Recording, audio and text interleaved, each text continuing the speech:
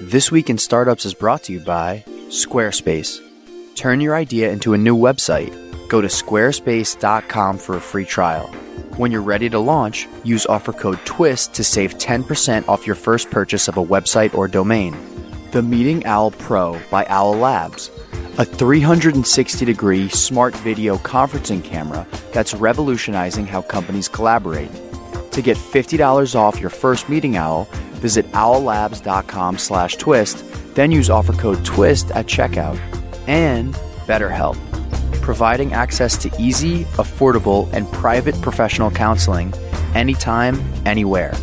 Get 10% off your first month at betterhelp.com/twist. That's betterhelp.com/twist. The hardest thing to do as a founder in the early days is find a technical co-founder. How many times do you hear that? I can't build my startup. I can't find a developer. I'm up against Google and Facebook paying developers a king's ransom. We're just not competitive. There aren't enough developers in the world. All of that complaining, all of that nonsense is ending because of a movement called no-code.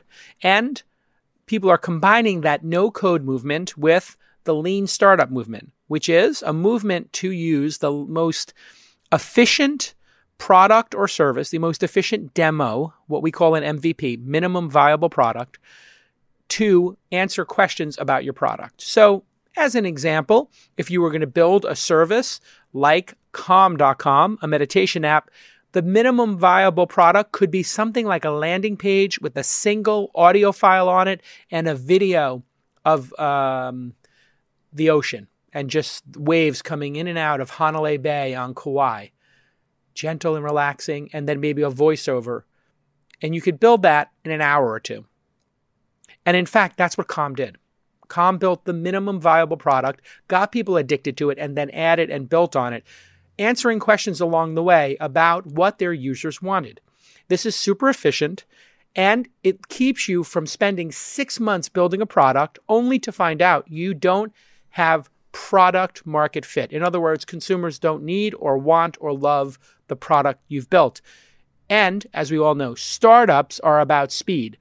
The founders who can run more tests at cheaper prices can learn more than the founders who go on the product death march, building a product in a vacuum for 6 months, 12 months. That's how we actually used to do it in the 90s and the 80s before that when people were building desktop software. You'd spend 2 years building a product only to find out nobody wanted it. That is ending because of a movement called no-code, NOCODE. If you search for no-code or the hashtag no-code on something like Twitter, Reddit, or Hacker News, you're going to find tons of people talking about companies like Squarespace, Zapier, Webflow, and, of course, Bubble.io. And the CEO and co-founder of Bubble is Emmanuel Strachanov. Yep. I got it? Yep. Oh, praise Jesus. Strachanov, I got a name right. My dyslexia worked with me today. You heard my little preamble. You've been doing no code for about 7 years. Is that right? Yeah, almost 8 now. Almost 8 years. And for people who are fans of the show, back in 2011, we had one of the original no-code products and founders, Anthony from Squarespace, on episode 112. In 2016, we had Zapier's founder, Wade. That's episode 626. Howie from Airtable, which is kind of can be used as part of no-code, was on episode 814. And then last year, we had Vlad from Webflow on episode 973. So those are all episodes you can go reference in the archive of This Week in Startups over the last decade. And Squarespace was one of the first to make it super easy for non-technical people to build a gorgeous website using templates. And you could really edit these things. And they added shopping. And now we're moving on to this sort of next phase where people are including a little more code. I think you and Webflow are probably the most advanced tools for building websites now. Explain to the audience what you define no code as, and then how you would differentiate, say, what you're doing at Bubble.io with Squarespace versus Zapier versus Webflow. Yeah. So 2 questions there. So the way we define no code is it's a movement to empower people to do things that used to require code and to empower them to do that without code. And the gain is twofold. The gain is that it's much faster to build because usually the abstraction we're providing is a high level abstraction. What does this mean when you use the word abstraction in this context? What that means is that at the end of the day, what the computer is going to consume is, zero and ones. Right. And over the course of the last 40 years of technology, we've been adding layers of abstractions to make it more easier to manipulate for people. Right. So if you write, a web app today in React, you don't write zero and ones, but you're going to write button.onClick, for instance, if you want to trigger a click or something. What we're trying to do with no code is to add another layer. And that new layer, the new thing, which is actually not that new, to be fair. People have tried in the 90s to do this, but I think it was a little bit too early. But of the recent wave, the new abstraction is purely visual. Got it. Which means the medium has changed. Like instead of putting your hands on a keyboard and typing, you're going to use a mouse. Right. And so what we see what we're doing as just a natural extension of what has been happening over the last 30 years. In many ways, when you think about the jump from MS-DOS to Windows that happened in the late 80s, right, is no code. Right. MS-DOS was code to use a computer. Windows was no code to use a computer. Right. What we're trying to do is about programming. And so to get to your second question about how are we different from the other tools, in particular early players like Squarespace in the early last decade, yep. We're going much more for functionality. Functionality has, very customized, granular behavior. What if the user is logged in and he lives in Paris? What should happen if he lives in London? What should happen or San Francisco? This enabling people to define those kind of customized behavior without code is what we do that a lot of players currently don't do. So it means, adding a lot of logic, API connectivity. Like we live in a world where most services now, we can leverage a ton of services via APIs. For people that are less technical, it's basically a way to leverage another service by making some requests behind the scene, asking, Stripe to do something and it returns a response. So we added connectivity to those APIs, a database, and custom logic at a very granular level to empower people to create pretty much anything they want today. Like today, and I can honestly say that I think we're the only people to do that. You could literally build a product as complicated as Airbnb.com, as a web app, on Bubble. Right. Other no-code tools. Without developers. Without developer. I mean, as a Bubble developer. So I will never tell you it's going to take you like a day to do. Right. But you can probably, if you know how to use Bubble very well, you will get to a solid MVP of a Airbnb-type marketplace in a week to 10 days. And then you would polish it to get to something really, really powerful, probably in a month or two. And if you were writing the hard code that would as take developers, much longer. You're talking about 3 to 6 months. At least, yes. Yeah. And so a way to look at this might be to say, hey, there was DOS going into something like Windows. So you went from, instead of double clicking on a folder and seeing the files in it and dragging and dropping them around, maybe to a thumb drive or maybe into your email as an attachment, you used to have to do that with commands on the command line. Now we have websites that can be built just like using a word processor on Squarespace. But then if there's some even higher level detail, like maybe including a Google map and doing some logic around a Google map, or maybe processing payments with Stripe's API, that's the kind of stuff you're building in. Exactly. The next abstraction layer. So that's abstraction and a much more customizable interface and editor. And so the flip side, that there is a little bit of a longer learning curve with us versus some of the other tools. Right. Which I think is fine. I mean, it's something we embrace. I mean, when people start using our tool, we tell them it's going to take you, 5 to 10 hours to learn it, but then you will be pretty much as powerful as if you had been writing code for the last 10 years. But we embrace this thing that you have to learn the tool.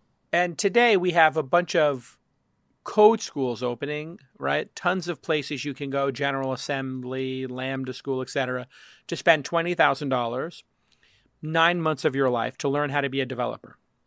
You're telling me that this same group of people can spend $0, watch a bunch of YouTube videos, and in, let's call it 2 weeks of doing projects, build something that would have taken somebody at Lambda School or General Assembly 9 months of education and $20,000 to learn.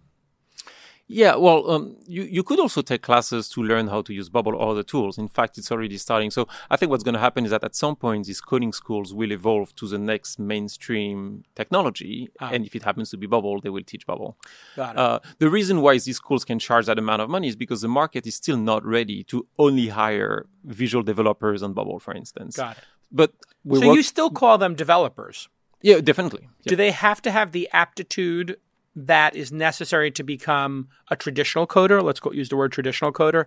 So in other words, if 20% of the population is capable of reasonably getting through a code school, is it now with tools like Bubble or Webflow, 50% of people could get through it in your estimation?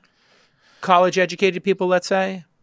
Yeah, so college-educated people definitely. I mean, the way I usually describe when people ask us, how technical do you need to be to use Bubble? Yeah, that's kind of the question I'm asking. Right. So if you can build like a family simple budget on Excel, you know, this is the money we're making this year or this month, and this is how much we need to spend, you know, for housing, gifts for the kids and everything. If you can build that and understand exactly what you're doing, you can definitely use Bubble. All right. When we get back from this quick break, I want you to show me the product, and I want you to explain to me what impact this will have in the next 5 to 10 years in the development of startups, and who is embracing your tools today. Is it startups? Is it big companies?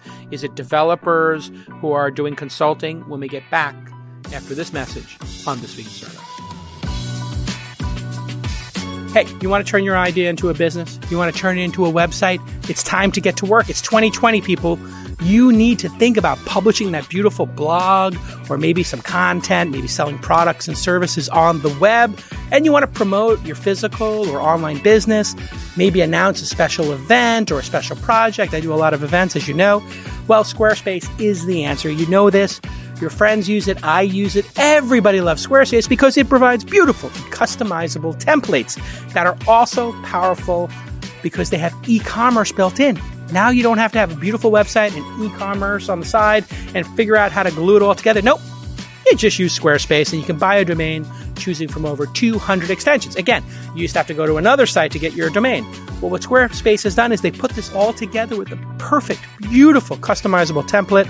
And of course, you know they keep adding features but charging you the same price. So they added search engine optimization. They added analytics. They added free and secure hosting as well as their award-winning 24-hour support. And it's all optimized for mobile.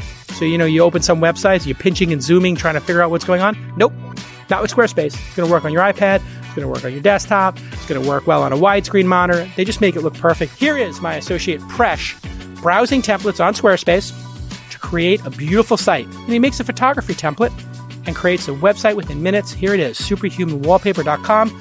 to showcase Superhuman Inbox Zero images. And you can see how fast he's doing that. Go to squarespace.com right now for a free trial. And when you're ready to launch, use that offer code TWIST, T-W-I-S-T, and save 10% off your first purchase of a website or a domain. I know you don't need the discount, maybe, a lot of you, but go ahead and take that 10% so they know that we sent you. Go to squarespace.com right now. It's a great product. And thank you, Squarespace. You're one of the longest supporters of the podcast.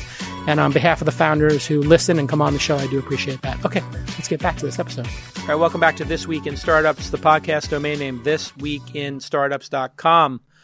On Twitter, at TWI Startups. And at the end of the show, Mark Andreessen and Ben Horowitz are going to call in and talk about their latest investment. So stay tuned for the end of the show.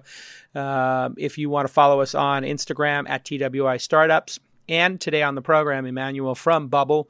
You can go to bubble.io. This is part of my fascination with no code. My interest in this space is not that I want to do this. It's not that I care necessarily about your business, Emmanuel. I'm sure it's going to do well.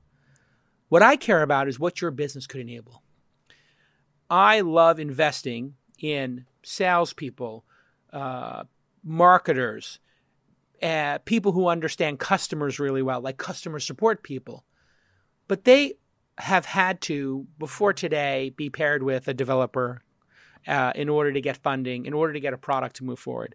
And the promise of startups being able to get to, say, year 2 with $250K in revenue without ever having a developer is the greatest unlock I can think of right now for our economy and for entrepreneurship. Do you share in this belief? And then who is using your product?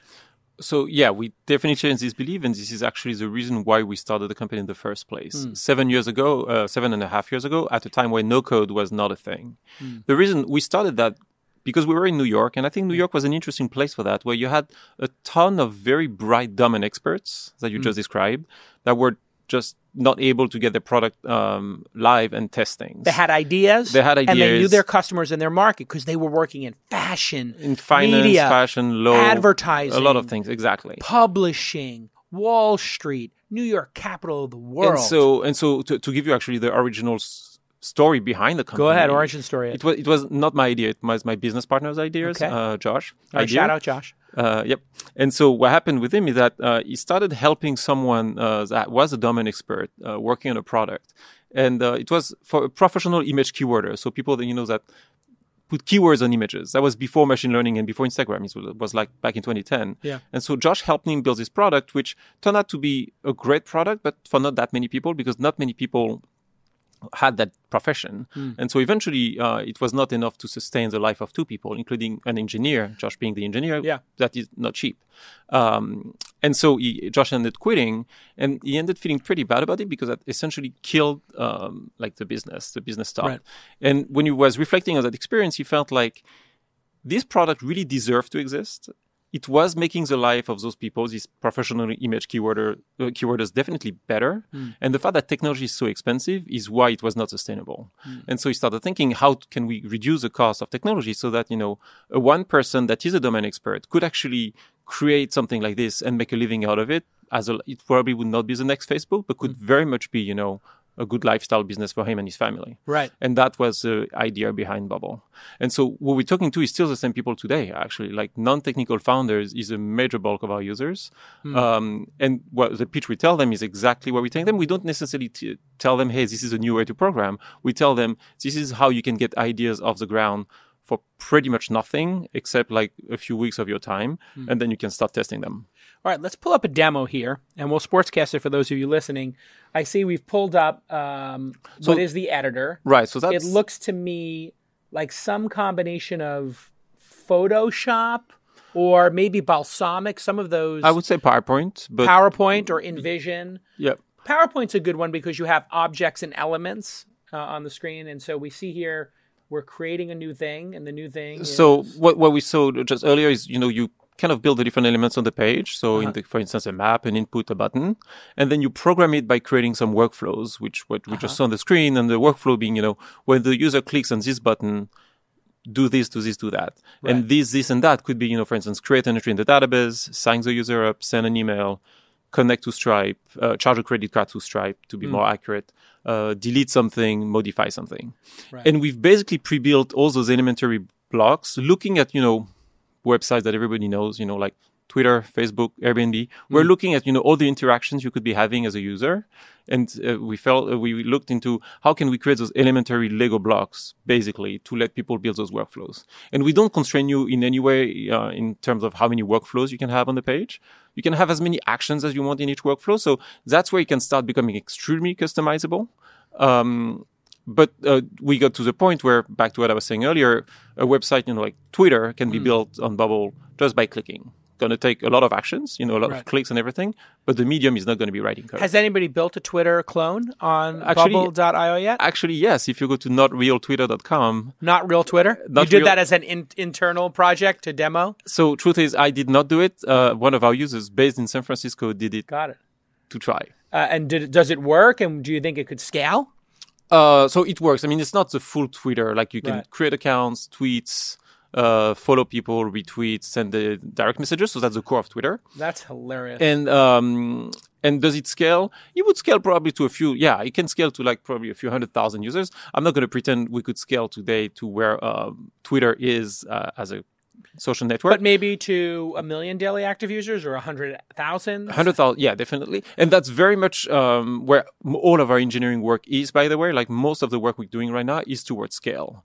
Because back to the fact that we're mostly going for entrepreneurs, we are And that's something very important. We're not trying to build something, to just make MVPs. Our goal is that there's no difference between, the prototype with the mockup, the MVP, and the full-scale production software. So the goal everything is, wants to keep, and we want to keep them all along. Let me restate that back to you. The goal is to have the prototyping software, which could be something like, I guess people use Balsamiq to make mockups and InVision, right? Those are the tools for making those. You want to be able to have those, what do they call those, mock-up tools? Or yeah, probably. What are the top ones?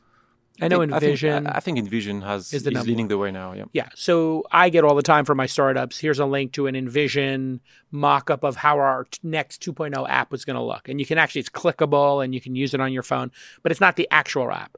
You want to see the InVision and then the MVP, which is what Bubble and Webflow and others create, then eventually become the production.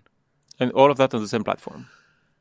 So right now, those three things are done on a tool like InVision, then a tool in the middle like NoCode, and then in the final instance, they're done manually on something like Amazon Web Services using or maybe Heroku or something. And using engineers, And using engineers. The first step seems to be done, correct? Yep. Like the InVision step plus the MVP. Check. You've done that. You can do that on Bubble, yes. You can do that on Bubble. It takes longer because you're actually making something functional. So, but overall, it's shorter because you don't redo the work. Correct. That's 100%. Now, so we're 100% done with that step, that paradigm shift. The next paradigm shift would be to go into production. And you're how close to getting that percent done? 50%, 25%? When will you be done with that? When you could say, you know what, this thing could go Twitter to the moon. It could go to 1 million daily active users or 10 million. So we already had a few major success stories. One of our users in San Francisco has processed over the last 4 years over $1 billion of business volume. You can get into detail of what they do. It's a fintech company selling loans to homeowners that want to install a solar panel on the roof. Okay. They processed over $1 billion of loans through a Bubble built software. You're kidding. No, I'm not. Wow. I'm not. That's very real. Because that was literally my next question is, what's the biggest success story? You can say the name of the company or no? Yeah, I can. It's called Dividend Finance. Dividend? Finance. Finance. We'll pull that up. Okay, Dividend Finance. So if somebody wants to get a solar array put on their home. Right. They can walk through this workflow, do their order. Yeah, I think the business starts more with the installer. So you start with the installer, and the installer shows up with an iPad, and you apply for a loan. Ah, fantastic! And you get, and so the web app. How long? When did they start building this? So a long time ago, actually, 2014. 2014, they started building it on Bubble, and it's still running on us today. Wow! And did they just contact you at some point, or you just watched the traffic go up?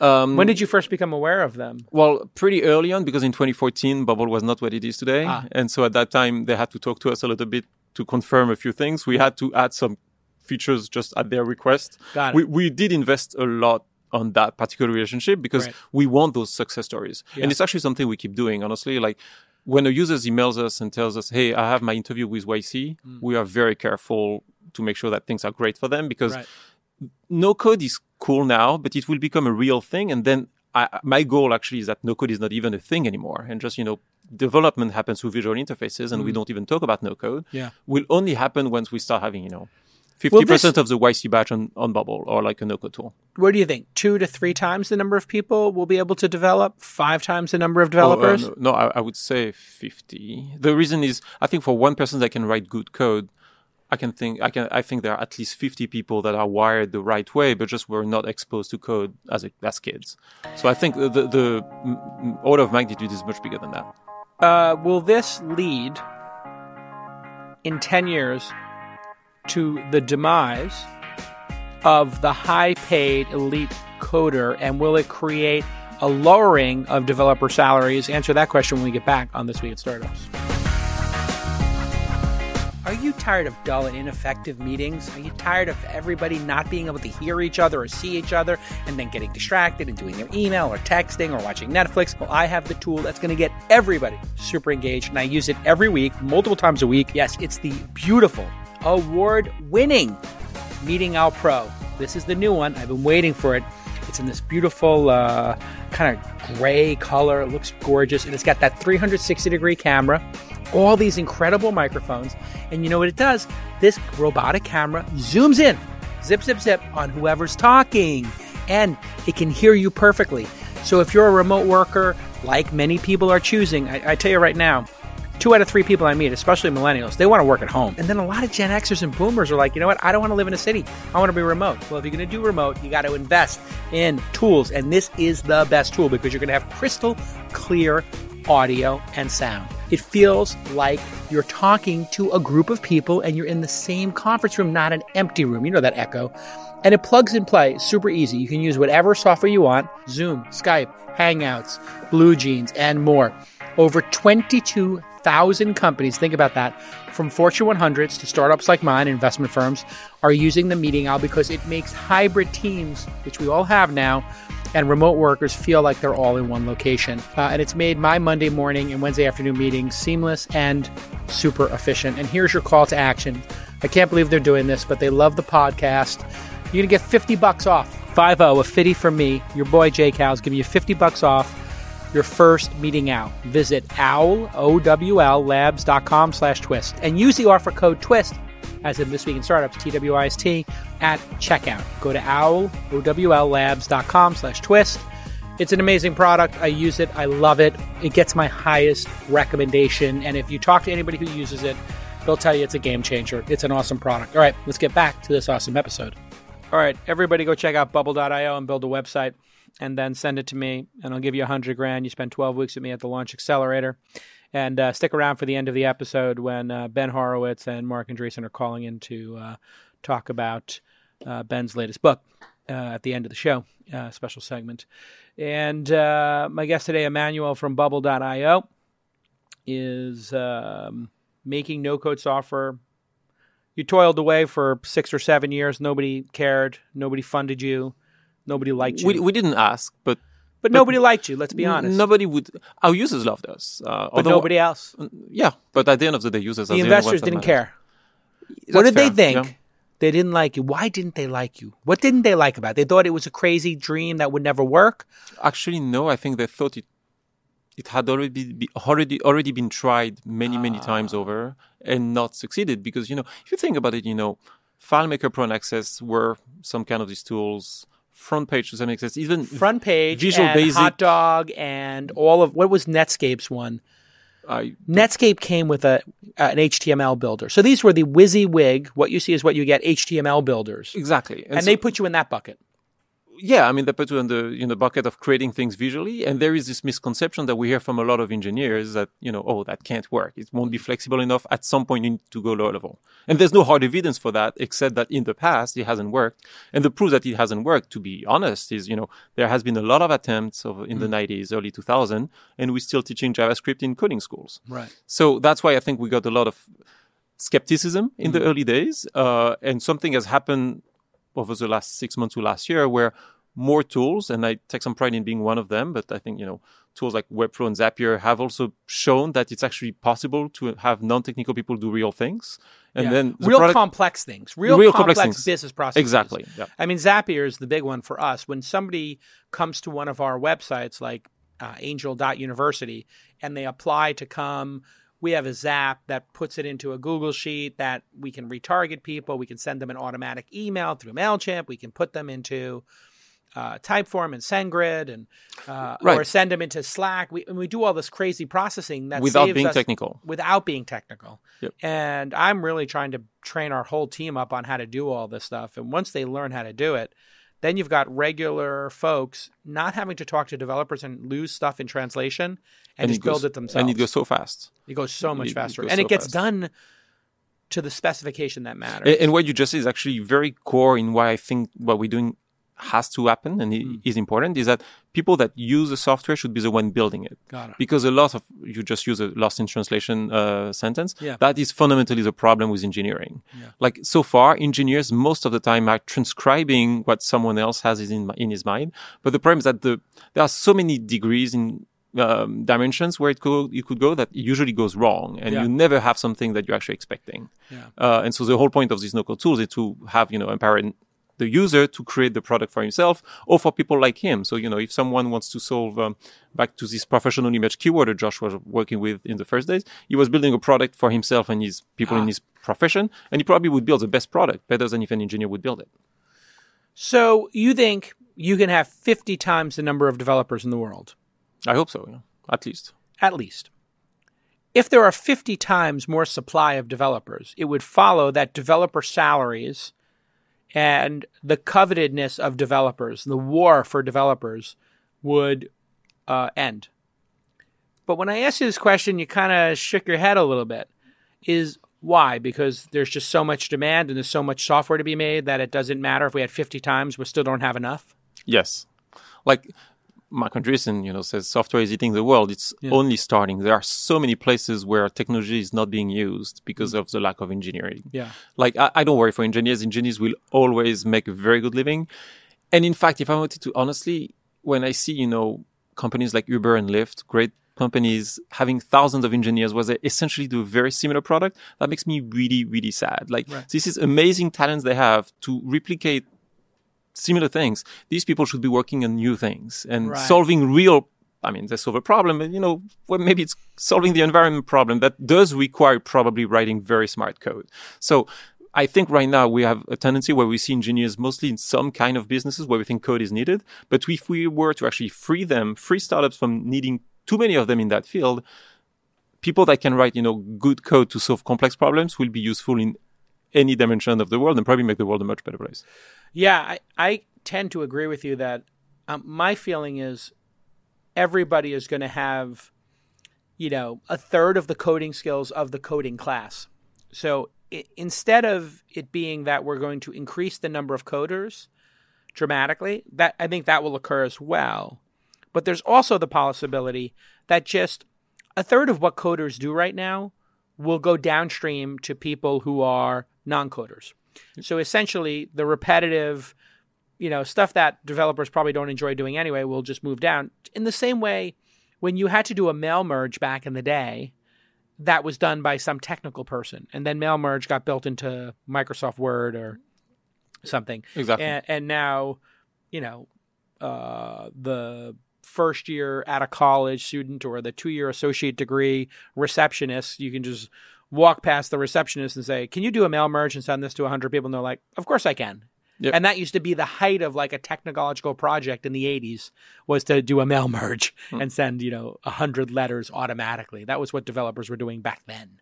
And that's why I think engineers should be extremely excited about no code, actually, because the true, point of technology is to increase leverage, how much you can do with the same number of hands. Yeah. Well, engineers should be all in favor of, sparing them of the repetitive tasks that can be done by no-coders or visual developers and focus on the more innovative stuff.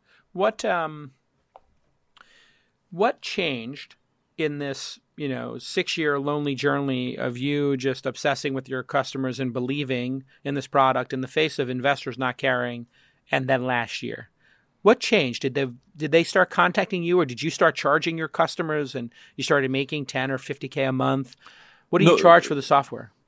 It scales with how much usage you have. Okay, it's based on very usage. free, actually. We have a very generous freemium because we want people to learn. I want low friction. We have a lot of people in colleges. So it's free to start. Anybody can go use it right now. If you want to start using your own domain name and not have a bubble-branded banner at the bottom, it's going to cost you. It starts at $29 a month. Great. And then so for as little as $360 a year, you can actually do an unbranded site. And if you want to give a little branding to Bubble and use the URL, it's still free. It's free, yeah. Does it cap the free at some usage? Or if somebody built something that got 1 million people a day, you'd still want it to be free so you get the logo? The way it works is that we rate limit how much CPU time you can use. So it will get slower. If you're on a free plan and have 1 million users a day, it's going to be very slow. Got it. And then you can add more capacity. A little bit similar to what AWS would do, basically. Of the paid users, what's the median spend per year? And what are the number of users? About ballpark? $800 a year. Got roughly. it. So this is still in the what we would call the SOHO, small office, home office, or SMB kind of space, startup space. Devsumer, startup space, prosumer, I guess is how we would call it. And if we project out in 5 years, what do you think the average spend of those people will be? It's actually a tricky question because I hope that some of them, we've a little bit like a VC model, like a lot of our users never really grow because honestly, the startups are not necessarily working very well. Right. And then some of them can go much better. I think today the highest monthly payment we have is $8,000 a month. So $100,000 a year client. That's amazing. Right. But we honestly, we probably save them $500,000 in engineering talent. So they're pretty happy. So it will go up with some people, but I also hope that at some point our reach with new people that try things is getting much bigger, and so maybe the average will not go up. What I'm care more is that the number of active builders on the platform. And VC started knocking on your door when no code started getting buzz, or you decided, you know what, let's go out and see if we can raise money, because I know you raised a $6 million seed in 2019, your 7th year. Right. Most people raise the seed in the 2nd year. We decided to raise. So first of all, we were profitable all this time. So we actually reached with what, 5 full-time employees, 10? No, so it was just the 2 of us for 5 years. And we started putting a team together in 2017. And we were profitable with about 10 people, yes. Oh, that's great. Before we raised the money. We decided to raise money. We felt like it was not necessarily a competitive landscape thing. It was more like we felt we were ready to have like a larger scale. And so we went to go to CVCs. When we raised, because we raised exactly a year ago, that was in February of last year, no code was not really a thing at that point. Did somebody lead that round, or is it just a party round? A fund called SignalFire based in... Oh, SignalFire. I've heard of them. Yeah, SignalFire led the round, Yeah. And now since then, with Webflow going bonkers, is everybody knocking on your door now? Are you getting like too much attention from VCs? That's typically what happens. I get feast or famine. I get a lot of emails lately. Yeah. Yeah, and they're just like, "Can we meet? Can we just throw $10 million at this? We need to have a no-code company." Yeah, but I believe in we're very ambitious and we take risks on the technology side. So I believe in being a little bit conservative on the financing side. Yeah, I think it can harm businesses. One thing I'll say for sure is that had we raised the seed round very early on, I don't think I would be here today. Why? Because it's a very slow development cycle to build a product. To get to overcome that skepticism. Overcoming that skepticism means, well, first of all, finding people that really need your platform and are willing to work on a product that is pretty limited at first. Improving it. Like, you're not going to have exponential curves in terms of user acquisition. Right. I think for the first 5 to 6 years. Got it. And so you don't want to, except if you have like a reputation that puts you in a situation to tell investors, hey, trust me, in 7 years it's going to be great. Yeah. But we were nobodies. We were like unknown. And by the way, look at Webflow's trajectory. I mean, they actually did bootstrap for a long time. They raised the seed round and then they bootstrap until 6 months ago. Sometimes things take time, and venture capital is not patient capital. It's impatient capital, which is kind of the point. If you're taking jet fuel, it's not to take a leisurely ride around the park on a bicycle. Yeah, I wouldn't say it was a leisurely ride, but it was a very focused ride. Yeah. Like, honestly, the first 2 years, I think we had like 30 users. Huh. But they were on the platform like 12 hours a day. Right. And completely building their businesses on us. One of them, after 3 years, being that company I just mentioned, like the dividend finance business. All right, when we get back from this final break, tell us what is the primary use case today and how you stack up to a juggernaut like, say, Shopify. Are people using it for e-commerce, or is it for other applications? When we get back on This Week in Startups. Would you hesitate to go to the doctor if you broke your arm? Maybe taking one of these scooters around, electric scooters, you're going too fast? Of course not. Well, your mental health requires the same attention. BetterHelp is the world's largest counseling service for improving your mental health. And let me tell you something, if you're a founder, you might get anxiety, you could get depression, you could get confused. You're going to need somebody, a sounding board, right? Well, BetterHelp will help you by assessing your needs and then matching you with a counselor from their network of licensed, accredited, and board-certified therapists. You can start your communication with the therapist in under 24 hours. You do not need to suffer. You don't need to be alone. You can go talk to somebody. And it's not a crisis line. That's not what we're talking about here. And it's not self-help. You got books for that. It is a professional counseling session done securely online. With BetterHelp, you can access a counselor network with a broad range of expertise. They got everybody. And avoid the 9 to 5 of traditional therapy and message your counselor anytime. Easily change counselors if you need one, right? And they don't charge you for that. And you can schedule video and phone sessions with your personal counselor. You can also text with them. That's cool, messaging. You'll never have to sit in an uncomfortable waiting room again. Instead, get therapy from the comfort of your own home for far less than traditional counseling. I went through the sign-up process because I'm dealing with some stuff. Even JCal has to deal with some stuff. And I went to BetterHelp and I went through the process, and it's amazing how quickly you get set up with somebody great. So BetterHelp's mission is to provide everyone with easy, affordable, and private access to professional counseling anytime, anywhere. You can get started today, right now. Do not delay working on your mental health. It is critically important. This Week in Startup listeners will get 10% off their first month at betterhelp.com/twist or use the code TWIST at checkout. That's betterhelp.com/twist for 10% off your first month. Thank you to BetterHelp for providing a great service to founders and for supporting This Week in Startups, which also supports founders as well. Okay, let's get back to this amazing episode.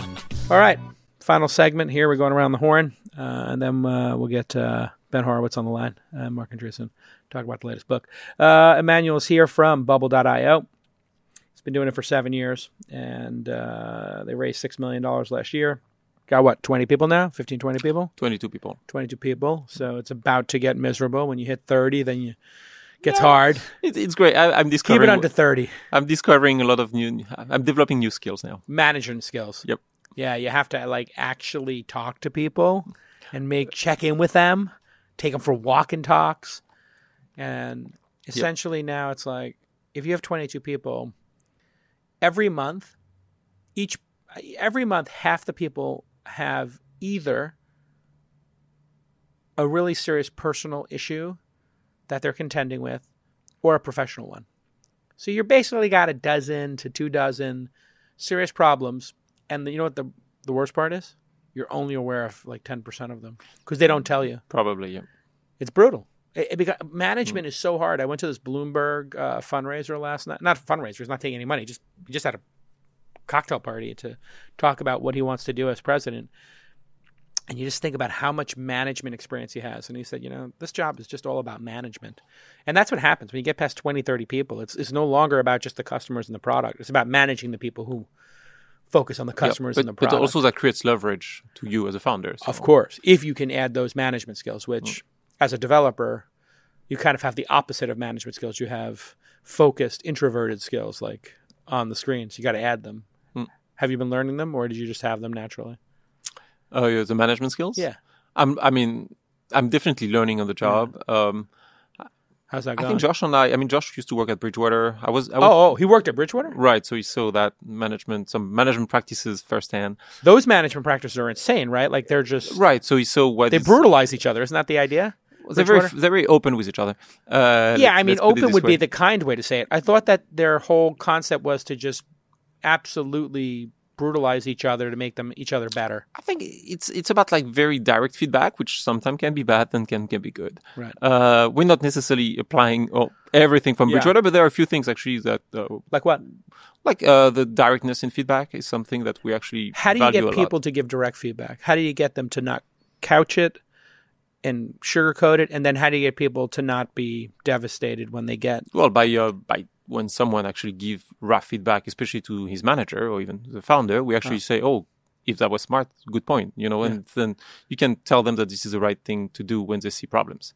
Got it. So that's how we try to do this. And on my side, I was in business school, so I was exposed. I mean, an MBA doesn't necessarily teach you how to manage people, but it certainly exposes you to some of the principles you should be thinking about. In your mind, what is great management?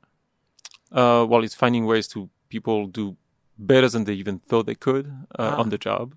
Got it. And it's a battle. I mean, it's hard. Sometimes, creating the conditions for them to express themselves in a way that they didn't even expect. I think that's a pretty good definition. I mean, if you can inspire and support people to do their best work, even if you push them a little bit and the challenges are very hard, the right people will enjoy that. They will react very well. They will react very well to it, because if you're pushing people to do their best work and you're creating an environment that supports them, then even if it's hard at times, they can look back at the time they worked for you and say, I did my best work there. And I'm a hard boss, or have been traditionally. Maybe I'm a little soft now, but almost universally people tell me I was pretty hardcore, but that they're so proud of the work they did. And they went to other places and the people just didn't work as hard and the work wasn't as good. And so they felt like those years were kind of lost years. I don't think people like to lose years on average work. Or at least not exceptional people. They don't like lose days either, honestly. Yeah. People don't like to go home thinking, oh, what did I do today? Yeah. I was tired of managing people, so I created the most lightweight management tool. I call it the EOD, the end of day report. Mm-hmm.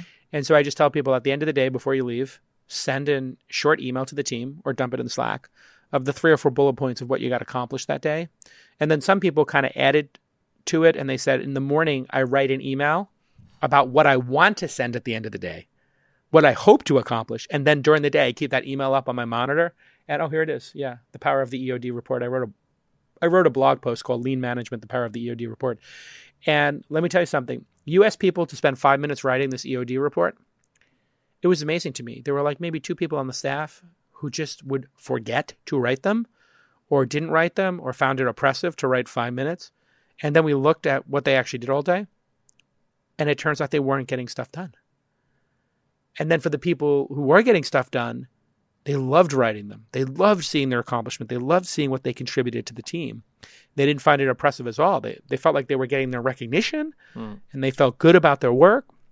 And then the big unlock for me was when people left, we could look at their last 2 weeks of EODs and say, what did they accomplish over this 2-week period? What did we pay them in that pay period?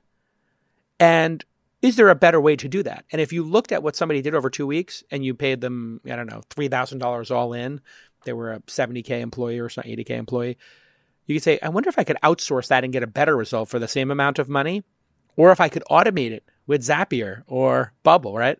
And it turned out like there were people whose job was like reading email and being in Slack and opening up packages. And you're like, why am I spending money on this? They're not actually moving the needle forward. It's not a perfect system, but for certain people, it's the perfect system. People who want to be left alone. Some people want to be micromanaged. Most people want to be left alone. What is the and we'll put a link to that blog post in the show notes. What is the use case today, the most popular use case? Because I know you're up against Shopify, and Squarespace now does that. So I would assume building a beautiful website and building an e-commerce store, that's hard for you to compete in that area. Yeah, that's not our core. That's not your core. That's not our core. What is the core now? What is the beachhead? Is Our it core- marketplaces? Yeah, so our core is really, whenever today you out of luck with existing tools, like Squarespace, Shopify, or Webflow, when you think, I really need to find a tech co-founder to build this, that's where we come in. Got it. And so we're mostly web. Some people use us native, but it's not something that... When you say native, you mean native web? Generating native applications. Yeah, so you wrap this in. You Right, wrap so a some bubble. people do this, but we're much better today for the web. So someone that wants to build a web-based business where the website is a core of the product that you're selling.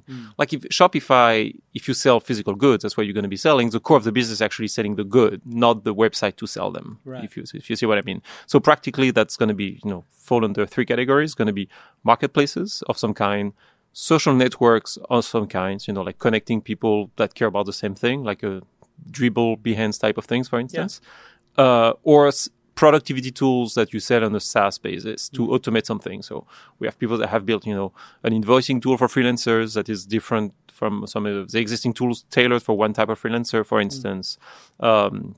Someone built a marketplace, for docs on the port harbor, so that you can share the docs for your boat. These kind of things, yeah. One thing I'll say that Bubble is so open-ended that it's not like we have a marketplace template. You start really from a white page. You think about the database you want to put in place for your marketplace, and whether you're selling an apartment, a doc, whether it's a Upwork type of marketplace where you sell a job, publish a job, it kind of is irrelevant for Bubble because we're a little bit lower level than this. So that's how open-ended it is. So it's really open-ended. I noticed, before the show, we were looking for a demo video, and there's just thousands of them, or hundreds to thousands of them on YouTube on how to build Bubble sites, how to build no-code sites in general. Do you have a no-code school? Do you have a no-code training program? I see people kind of buzzing around this. So, and how important is education right now for you? So, great question. Education is critical. Probably more so for us than some other tools because we're more flexible. So flexibility comes with the ability to make mistakes. So it requires education. Right. Now, because of our bootstrapping history, we've outsourced a lot of that effort to the community. So if you go to our forum, for instance, you see it's in forums that are extremely active, where people help each other. And a lot of the videos we were looking at on YouTube like a minute ago were actually not built by us. So it is critical, but it's something that the community has been doing on our behalf, which is great, by the way. I mean, that's the best way to grow. We're probably going to look into like internalizing that a little bit to have like one set curriculum to make sure that everybody starts on the right foot. But I do believe that to create a successful thing like Bubble, you need a lot of users and create an ecosystem of freelancers, contributors, and so you need to create this thing where people will actually start teaching other people how to. Do you have a marketplace of the experts on the project? Because I would assume if somebody like me comes along, and we have the syndicate.com, and we've been coding up with traditional coders, and it's been a little bit slow, and we've been building up. Basically not an AngelList competitor, but more of a coexister, like just a place where we can share deals with people and maybe automate it a little bit. But it was we started before the no-code thing and, weren't really thinking of that. But if I wanted to hire a no-code developer or a no-code consultant. We have a directory. Yeah. Oh, you have a directory? Yeah. What do they charge per hour? Is it half of what? It depends. I mean, there is one company that's great. It's based in San Francisco. Another one that is also very good in Moldavia, Eastern Europe. Yeah. They're charging very different prices because the cost of what are the rates? I'm just curious. And how do they compare to straight up development shops? So I think the one I can think of in San Francisco would do a sprint over 2 weeks for probably $5,000. So it's not that different from code. However, you get the completed product after 2 weeks. Got it. Like that's where actually they don't necessarily try to, when they're based in San Francisco, for instance, they don't necessarily try to compete on the rate, but they can deliver things way faster. Got it. And so you end up being, I think, 50 times cheaper, honestly. It's like what we hear from users, like sometimes we get users emailing us, say, hey, I was using an agency, now I'm using Bubble. They mention a price difference between 10 to 15 times cheaper. So they were going to do a $150K project and the no code came in at 10. Yeah, so exactly. Which means the no code got done in a month and the code might have taken 6 months. Exactly. That's exactly what it is. Yeah. Well, listen, continued success with it. I know you're hiring. Yep. And so your first name is Emmanuel and people know how to spell that. And I'm going to guess you have Emmanuel@bubble.io as your email. Yep. Listen, continued success with it. And apologies to Ben Horowitz and Marc Andreessen, who were supposed to get on the line and have them talk about their new book. But we ran out of time. We're going to try to fit you in next time, Ben Horowitz and Marc Andreessen. We'll get you on the line next time, Marc and Ben. Sorry about that. Didn't mean to run out of time, but the interview with Emmanuel went so well. All right, we'll see you all next time on This Week in Startups. Bye-bye.